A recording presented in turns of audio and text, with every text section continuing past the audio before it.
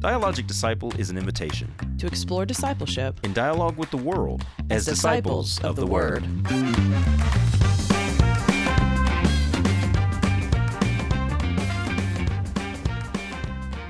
Hello and welcome to another episode of the Dialogic Disciple Podcast. My name is James Johnson. I'm here with my co-host, Elizabeth Shaby. Elizabeth. We have a first-time guest here in the studio today. Trey Hockman. Hello, hello. Trey, how are you doing today? I'm doing great. Thank you guys for having me on the show. This is really awesome. Trey is our brand new student ministry director. Yay. And I mean, besides the fact that you seem like a fabulous human being and dedicated, we are all just so grateful to have you here. Well, I'm really cherishing this honeymoon phase of being, the new guy on staff, but everybody's been really awesome. And I really do feel like this is a great fit, so I'm having a good time. Well, that's good, because we're here to tell you the honeymoon is over. Good. The title of the episode is just The Other Shoe Drops. That's right. Sure. I'm ready for it.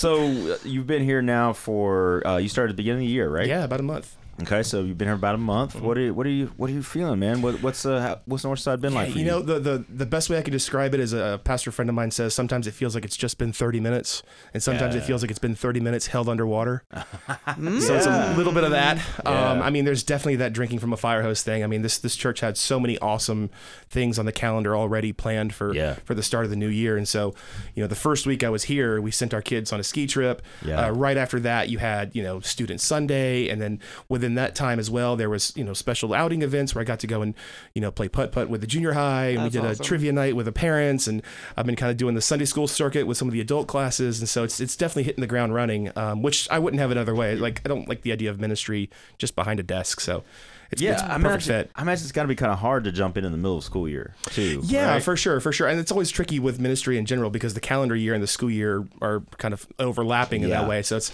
you don't really know when's the right launch season because you've got all this kind of Happy New Year stuff, but then it's not like the school year's actually in the middle of the year. Right, exactly. So it's kind of tricky with that. That is one of the big. I'll say my experience in working for the church, serving at the church for 20 years now, and I'll say that is the one thing that seems to keep coming back and back and back is the beginning of the year in August, or is it in January?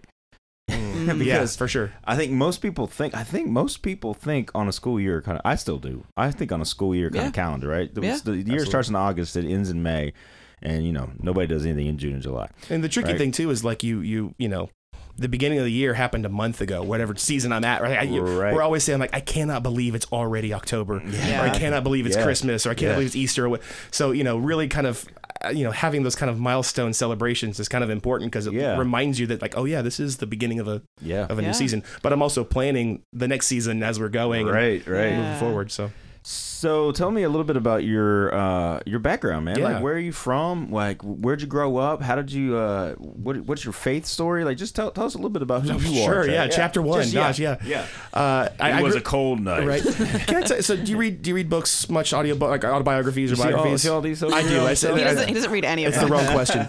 They're just for looks. I always have a problem with autobiographies and biographies because I really want to know more about the person. Yeah. But the first 3 chapters, I always skip them. It's like the history of their grandfather's hometown or whatever. Just get to when he actually created the Muppets. Hey, let's go. Exactly. I always skip the first 3 chapters of any autobiography. So with that being said, the short version of the first chapters of me, I grew up in Georgia, DeKalb County. I graduated from Lakeside High School. Cool. And so kind of just enough OTP to, we would, the wild days where we would come into little 5 points for the crazy stuff, Yes. As a teen.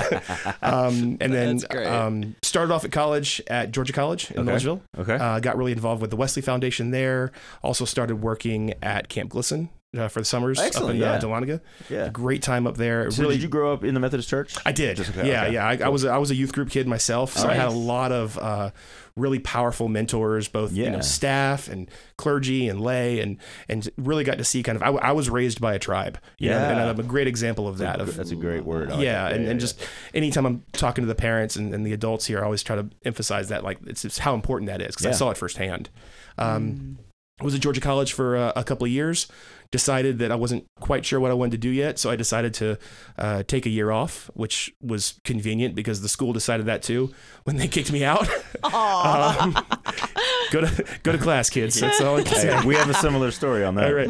I always like to say college was the best decade of my life. So you and I have a very similar story. Yeah. So I ended up, at that time I was just living in Milledgeville. I was delivering pizzas, trying to maybe want to be rock starred. Who knows what I really had planned. And then started pouring more into other people through ministry opportunities and really seeing that calling kind of come to fruition. How cool. And so it's really neat. And what I've noticed, it might be the same for you guys. In my experience, just saying yes to God doesn't mean you're going to get all the details. So I didn't know if it was going to be, pastoral ministry or, I was really involved with Wesley. Does that mean I'm going to do collegiate ministry or what?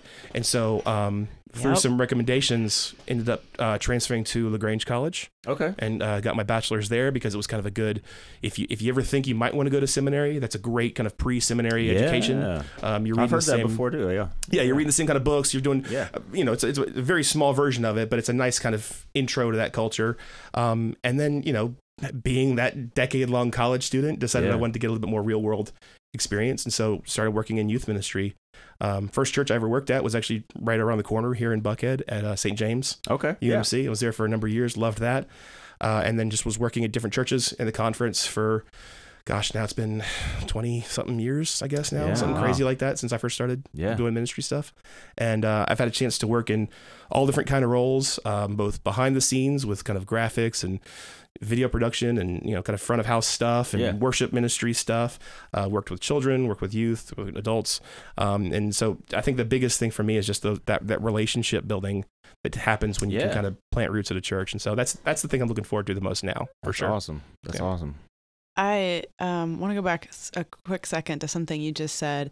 Saying yes to God doesn't, how did you put it? You said you don't get all the details. You don't get all the details. For sure. That hits home for me for sure, because I'm in that process of I have found that God does not show you all of the things beyond really just, the very next step. Absolutely. And it is, as you were talking, I was thinking what a testament to, I think, God and Jesus are always trying to teach us to be in the present moment, to be mindful and to be aware and to just be where your feet are.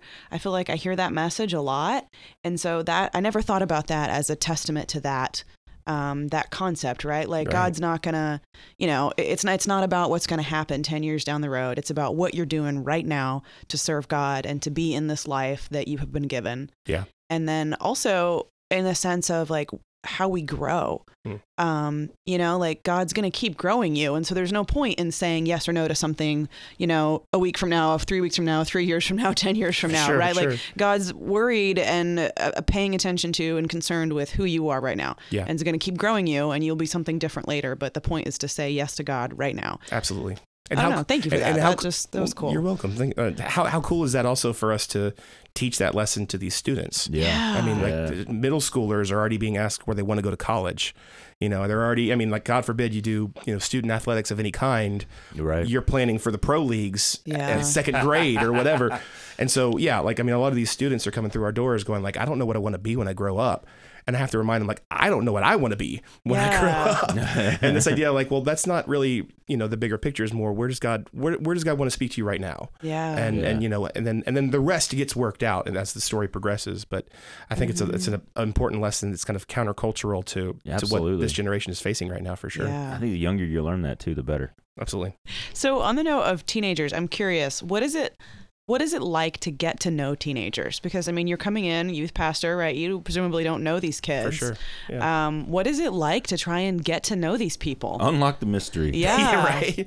It's intimidating, for sure. I think the more I talk with a lot of older adults, they see that generational gap just as much as the younger people looking up see it. But I think one of the things that's helped me transition from, because I've been doing youth ministry now for a couple of decades, I had to go from being kind of the big brother, cool uncle youth pastor to now, I'm in my early 40s. That won't fly. I'm the kid sitting backwards in a chair being let's rap, hey, young people, you want to talk about doing alcohol? It doesn't work. And so I'm not the big brother, cool uncle. I'm more the dad youth pastor. Yeah. But what I've noticed that was consistent with each generation of teenager that I've worked with is the response to sincerity. I think if you are genuinely engaged with somebody, they read that.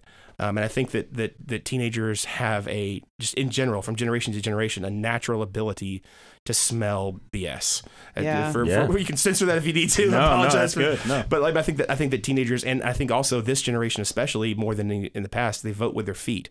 And if they're not smelling an authentic connection with you, they let you know by not being there the next week. And so for me, it's just a matter of, making sure that I'm in a place where I'm being genuine about my faith, making sure that I'm being spiritually fed, making sure that I'm practicing what I'm preaching. And then my hope is that manifests in the conversations that I have with teenagers. And then the other thing is just remembering the things that they say and engaging with them, just like any other good relationship, any other good dialogue. You tell me your life story, and then the next week I forget your name. Right. That's a loss, right? Right. So there's definitely a lot of, kind of, mental tricks you have to do to remember things like that so that you can get to the point of relationships. Yeah. The other thing I've noticed is I typically like to create as many different programming and ministry opportunities as I can, not because I think programming is key in ministry, but I think that it's those moments in between the moments that create those genuine relationships. So, the idea that, we're going to put a lot of effort into planning this retreat, but it's when, the car ride there, that's when I actually get that bonding moment with you and that kind of thing. So I think just creating as many opportunities for relationship as possible is helpful. And then it also just takes a little bit of, getting out of your own comfort zone.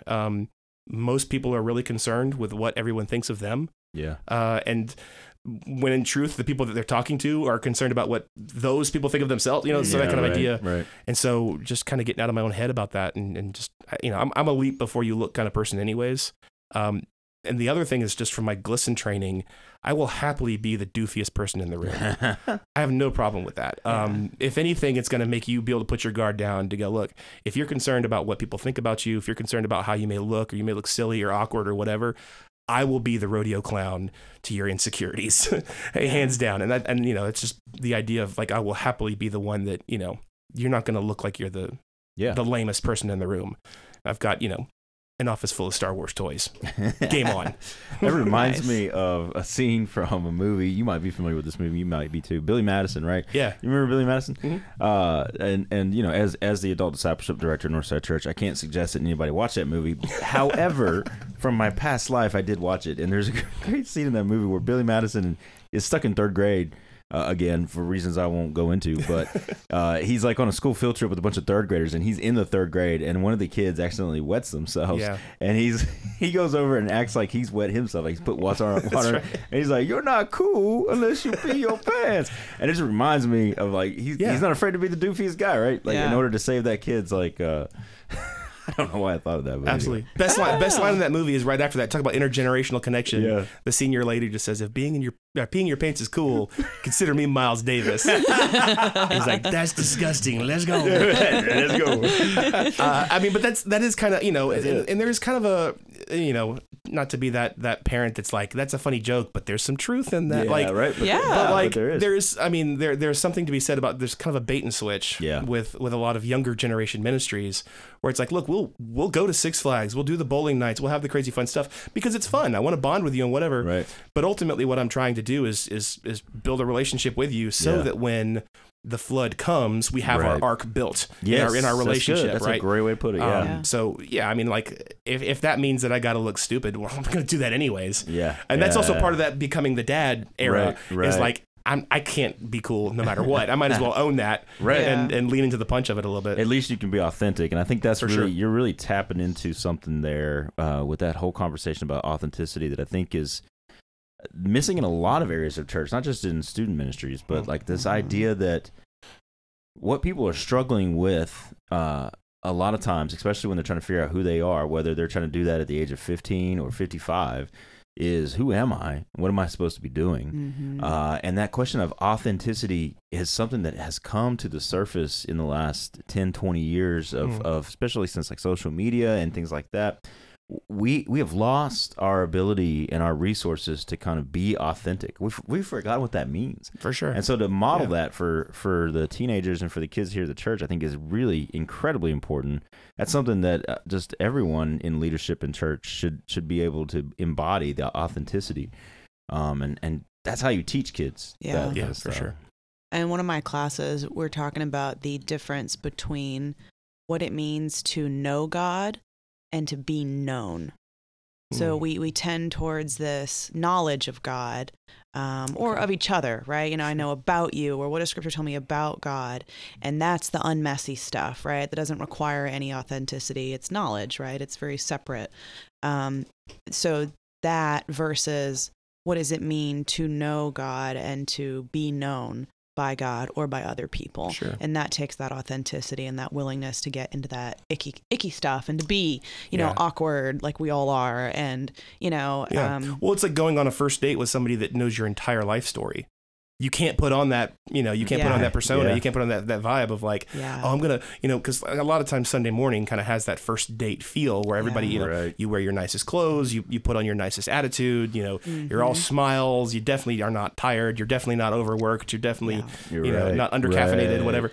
But in truth of it, it's like going to somebody in the first day and say is like, no, I know exactly how tired you are. And you have to kind of, you know, put that aside and take a breath and go, okay, well, let's have a real relationship. I like that. That's good. One of the books that I'm reading for that class, the author said just something to that effect. And like, I wish that we would start every church service with confession, because how many times have you been screaming at your significant other and your children on the way to church just to park the car and then put on the smile and walk in and pretend like everything's fine? You know, so start the church service with confession and let's just go ahead and get it out of the way, because none of you are the person that you actually want to be. So. I mean, last Sunday, I was here with my son, who's 5 years old. So he's everything a 5-year-old is, right? He's crazy, he's hyper, he's awesome, he's great. He's adorable, by the way. I met him on Sunday. He's never met a stranger. He will say hi to everyone, including mid-service as he's walking down the aisle, like whatever. And there was a moment where I was walking down the hall with him, and he was just doing his thing, taking his time. I was trying to get somewhere and getting a little frustrated. And there was another dad with a child about the same age coming towards me, and we both, when we made eye contact, kind of had this moment where we tensed up and kind of put on our fake smile and was like, good morning there, brother in Christ. And then like we both noticed our kids and went, okay, yeah, no, come on, let's go. And I kind of had this like, and I will say, I think that one of the things that really made me feel the most at home was seeing how the Sunday morning worship experience really caters towards those kind of families and those parents. It was such a relief to see like how children and young people are just a part of the worshiping community here at this church. It really, I mean, I was telling you this before we were talking earlier today, and I said, you always want to work for a church where you would attend. And I'll tell you, the first time I sat in worship with my son, he was cutting up and he was doing his thing and getting distracted, and he was standing up and pulling on my ear as a preacher's talking or whatever. And I was getting a little embarrassed, and I looked over my shoulder and saw that there was like 2 other kids. They were making just as much noise, and all smiles from everybody. Everybody knew what was going on, and everybody was part of it. The pastoral staff, it didn't break them. They didn't get uncomfortable.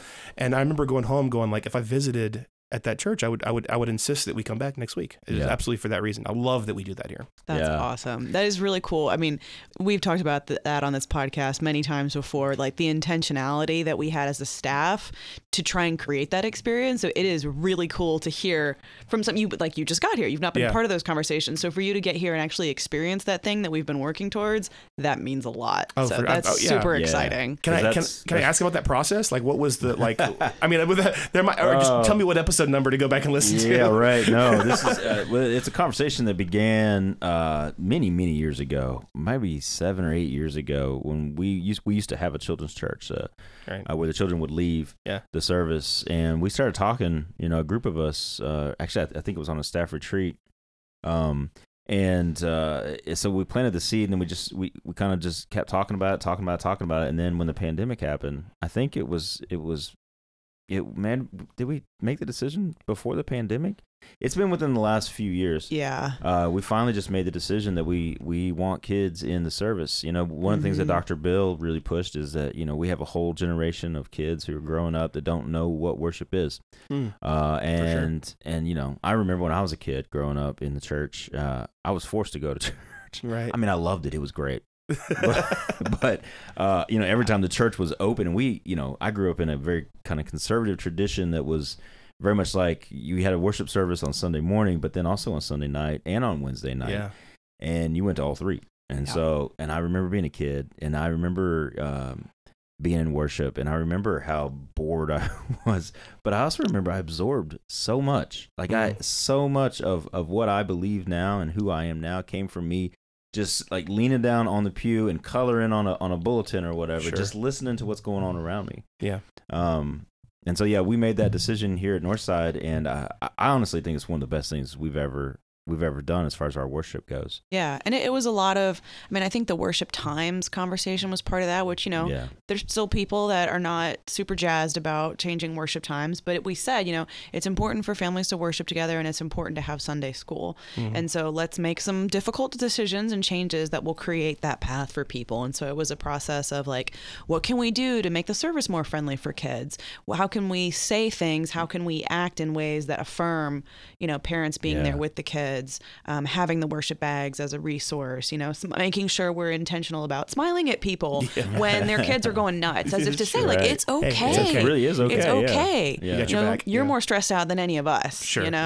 It's okay. So I love just another kind of example of being able to listen for those needs and fill them. One of the first Sundays that we were here visiting, my son and I were with, and I keep saying my son and I. My wife also works for another church, so I don't. We've learned how to kind of be a worshiping family by being active in different. We have a big tribe that supports us. So I just want to that's awesome. That. Yeah, I'm sure that's not easy. It's not easy. We've been doing our whole career. She got the same major as me. We were both knew we wanted to serve the Lord in church. Sometimes it's worked out. We've been active at the same church. Sometimes it hasn't. And it's either way. It's great to have two congregations praying for you. That's really cool. awesome. Absolutely, it's really cool. But a few weeks ago, one of the first Sundays that I was here with my son, we went into the contemporary service, and he was really excited about it because he saw the stage and the band and everything. He loves music. He loves live music when he can see it. And as soon as the first hit from the band kicked in, he had kind of a sensory overload. It happens from him from time to time, just how he is. And this is my own fault, but I usually have kind of a set of earmuffs or earphones with him, headphones, whatever. Yeah. And we didn't have them. I didn't even think about it. And so we just went out to the lobby and enjoyed the service from the lobby. Well, after that Sunday, the children's minister was in a conversation with the children's ministry team about it. And I mentioned, I usually have these headphones and I didn't have them with me or whatever. And she's like, I've never heard of something like that before. Can you show me what that looks like? And I sent her a picture of what it was. The next Sunday, she had 5 of them in a basket. How fun. Outside the worship space. Yeah, just in case. If you've got a child with sensory issues, here you go. Here's one way that we can accommodate what you may need. And, it wasn't another Sunday because my dumb brain doesn't have a learning curve on it. And I didn't have him again. And so we pulled one from the basket, and my son had the time of his life in the worship service. He was engaged. He was following music. He was clapping. He was singing. It was, I just remember going back again, one more reason why I'd like, okay, this is the right church for me and my family in this season. That's great. That's really cool. So we were talking a minute ago about authenticity and a little bit about, I mentioned how, particularly in this kind of season of, or time, or era, whatever it is we want to call it, social media, it becomes harder and harder for us to be the authentic people that we're supposed to be. It's really true for teenagers as they engage in social media. I have noticed, though, that since you have been here, you've been really engaged with social media. I've seen a lot of videos, and I've seen posts and stuff like that, which have been great. They've been awesome. I'm wondering if you could talk a little bit about how you kind of navigate that space. For sure. So first and foremost, I've had to recognize that it's a numbers game. Just to please the algorithm, consistent content is key. Unfortunately, yes. And so, one of the things that I've just been talking to the team about, and I was like, I don't really have a preference if it's something out of context or something that just I think too many times failure in ministry is when you only use your social media outlet to promote, right? And you're not really using the social aspect of social media. You're not celebrating other people. You're not engaged in conversations. You're not culture building. It's just ad. And eventually, our eyes kind of glaze over it the same way they do when we're going down a highway and we see the billboards. Yes. Right. We eventually just tune out. I mean, think about how many texts, how many words you see per day, right? Yeah. So I'll probably forget about your chili cook-off or whatever the thing is, So the one thing was just consistent content that was also culture building. Yeah. the other thing too, we this is even just in general with ministry. Years ago when I was working for a church plant up in Gwinnett County, we did a lot of kind of demographic research and Barna studies and things like that. And one of the things that it said was more modern families now, forget the percentage number, but it basically said the average American family identifies themselves as a active church-going family if they attend worship once a month. Yeah. Oh, wow.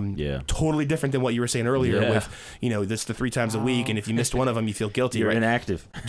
Families have. So we move you from the role. Right. You Did something happen? Yeah. But no, now it's just once. I mean, you got sports schedules, you got life. I mean, work. So what that had to teach me was that if they're only going to be there once a month, then that one time that they're here needs to be the level of care and intentionality of our best Sunday, of our best service, right? Yeah, I hate the phrase just another regular Sunday. That always bums me out because for somebody coming in that has a spiritual transformation, it wasn't just a regular Sunday, right? It was a Sunday they're going to mention in their testimony. So if they're taking that to social media, then if you're only on Facebook or Instagram or whatever once every couple of weeks and you only catch one of our posts, is that one post going to be enough of a culture storytelling thing that it can kind of get that? So I think just consistency and then also if you weren't there at the event, we wish you were, but here's what you missed, and I love that kind of not full on FOMO kind of to it, but a little bit, and if anything, it gets them excited about what's next. I think that's and I think also one of the things that a lot of ministries struggle with is something that I call rose-colored hindsight, right? Where it's that you look back at the good old days and, oh man, last year's retreat was so cool or whatever. Right. And so if you're constantly putting out content celebrating what you did last week, that nostalgia gets a little bit muddier because you're nostalgic about something that happened yesterday, right? So it doesn't, you're like, is it really nostalgia or is it just we do cool things? Okay, right, yeah. I like and so that. it's That's kind of good. that, That's like, really good. and then, just, again, celebrating what's next, right? Yeah. And always kind of looking forward to whatever the next event is or the next thing is. Next way to celebrate.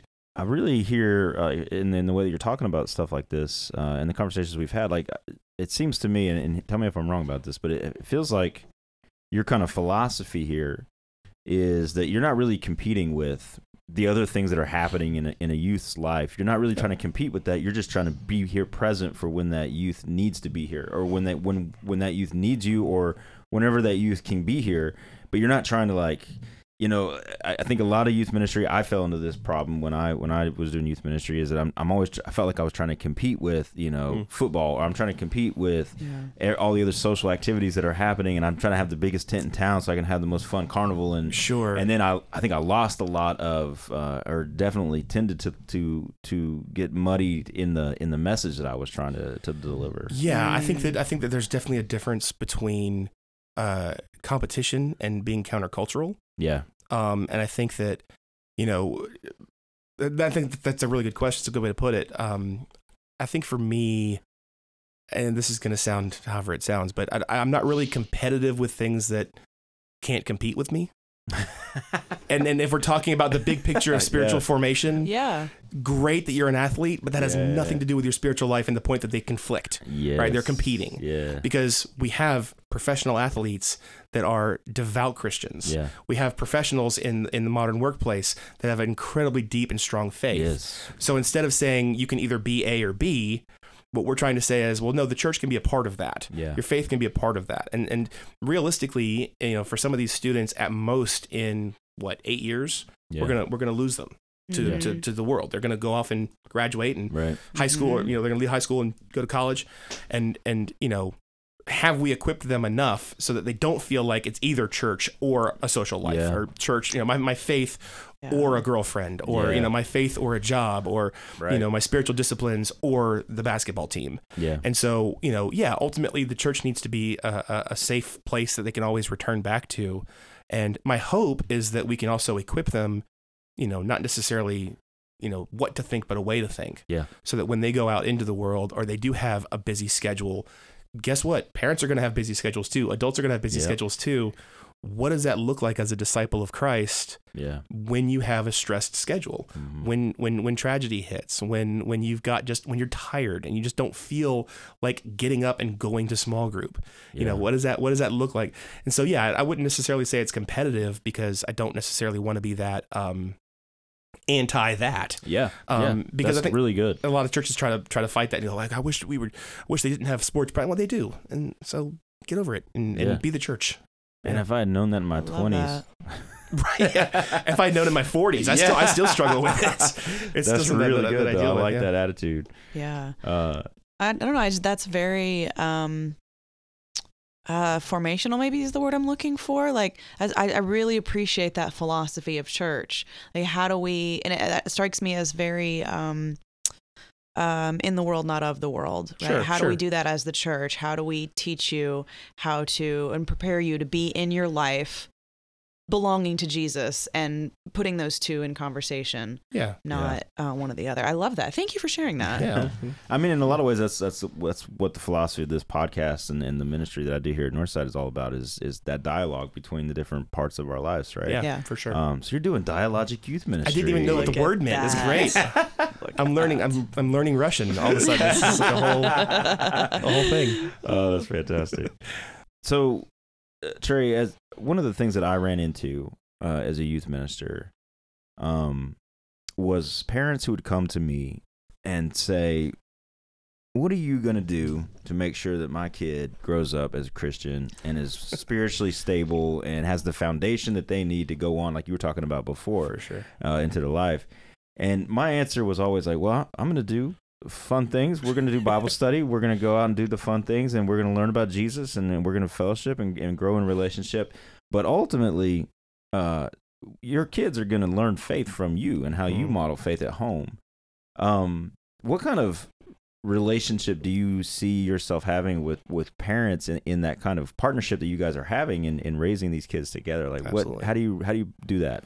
I mean, I definitely believe in a family-based youth ministry. I mean, absolutely, you hit the nail on the head. Like, just looking at the numbers, the 2 hours I get with them per week is nothing compared to the whatever hundreds that you do as a parent.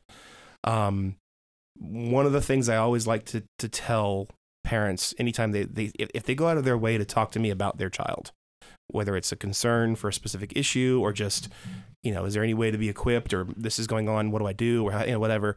The first thing I always want to empower them with is just thanking them for having that conversation with me. Because a lot of times the parents that are coming in because they want to talk about their kid, they want to talk about their child's faith development, that's already ahead of the game. Right. And there's a quote that I keep up in my office from a picture frame that was given to me when I graduated from high school from my youth pastor. And one of the things in that quote says, I don't always know what I'm doing, but I do know that the sole fact that I want to please you pleases you. Yes. And I think that if we can remind parents that just the fact that you care about their child's faith development means that there is a seed there for that faith development to grow. And then the other example is to live by example. It's it's kind of the diet and exercise theory of just like, what does it take to be healthy? Oh, diet and exercise. Okay, cool. What's the magic trick to that diet? No, just eat healthy and exercise. Right, but like, what kind of pill or program or plan? No, it's just diet and exercise. And what does it take to have a strong faith? It takes prayer. Takes reading scripture, takes worship, it takes acts of service, having that heart. What do we say when you join the church? Prayers, presence, gift, service, witness. Okay, but what's the key to that? It's prayers, presence, gift, service, witness. It's really not more complicated than that. But what verses should I be reading, or what prayers should I be praying? Exactly. And then, like, in the meantime, yes, we can course correct things, or I can give some extra little, like, actually, I read this book recently that's really great, or we watched this thing, or we went to this event, or that's a good point. I'll talk about that in my next talk or whatever. But I mean, you have to just kind of be, you're creating disciples, which means that they're students, which means they're learning. So are you. Do you see yourself in ministry to the parents themselves as well? Absolutely. Yeah. I've had a chance already to speak in Sunday school classes for some of our, last Sunday I spoke at the Parents of Teens class. I'll be speaking at the Parents of Confirmation class. That's why we do things like we did a Parents versus Trivia night the other night. That's a great idea. It was fun. Don't get me wrong. It was a lot of fun. Pastor Bill complained that there was not enough older generation questions. He said he wanted some boomer stuff in there. He said it was very 90s heavy, and my response was, well, when we do a grandparents versus youth trivia night. Right. Uh-huh. And I think my job security might have been a little shaky there. But yeah, like we do those kind of things. Again, that kind of that bait and switch where it's like, look, this is a guy you can trust to come through with stuff. Yeah. And this is a community. My hope is that when you do go to stuff like the Parents of Trivia Night or Parents of Teens Sunday School class or the Parents versus Youth Trivia Nights or whatever we do, it's not necessarily even me that you're bonding with, but it's the other parents at the table and going like, oh, they got to deal with SAT stuff too, or what did you guys do about prom, or how did you guys handle, middle school, whatever. And it's I think that's totally a valuable asset. And anything I can do to empower and facilitate that is always going to be moving the kingdom forward for sure. That's awesome. Yeah. That's a good answer. I approve of your answer. Well done. I did it. Well, Trey, I have to say, man, I have been a long believer in the idea that being the youth minister at a church is the hardest job in the church. It is a job that comes with the highest expectation, with a level of I don't know. I've always found it to be one of the more difficult jobs in the church. So I applaud you. I'm so glad that you were here. The way that you're talking about it and the spirit that you're bringing to Northside is fantastic, and we're really, really excited.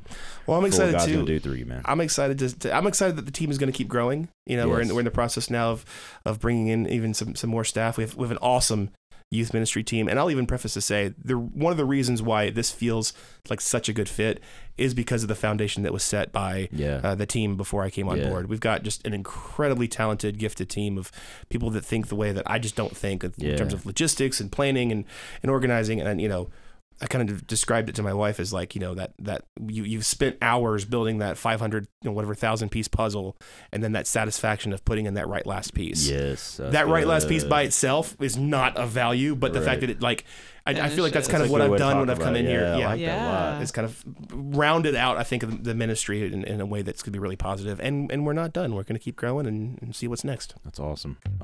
All right. Well, thank you so much for joining us today. And Elizabeth, thank you for being here. Guys, thanks for listening. And we will see you next week.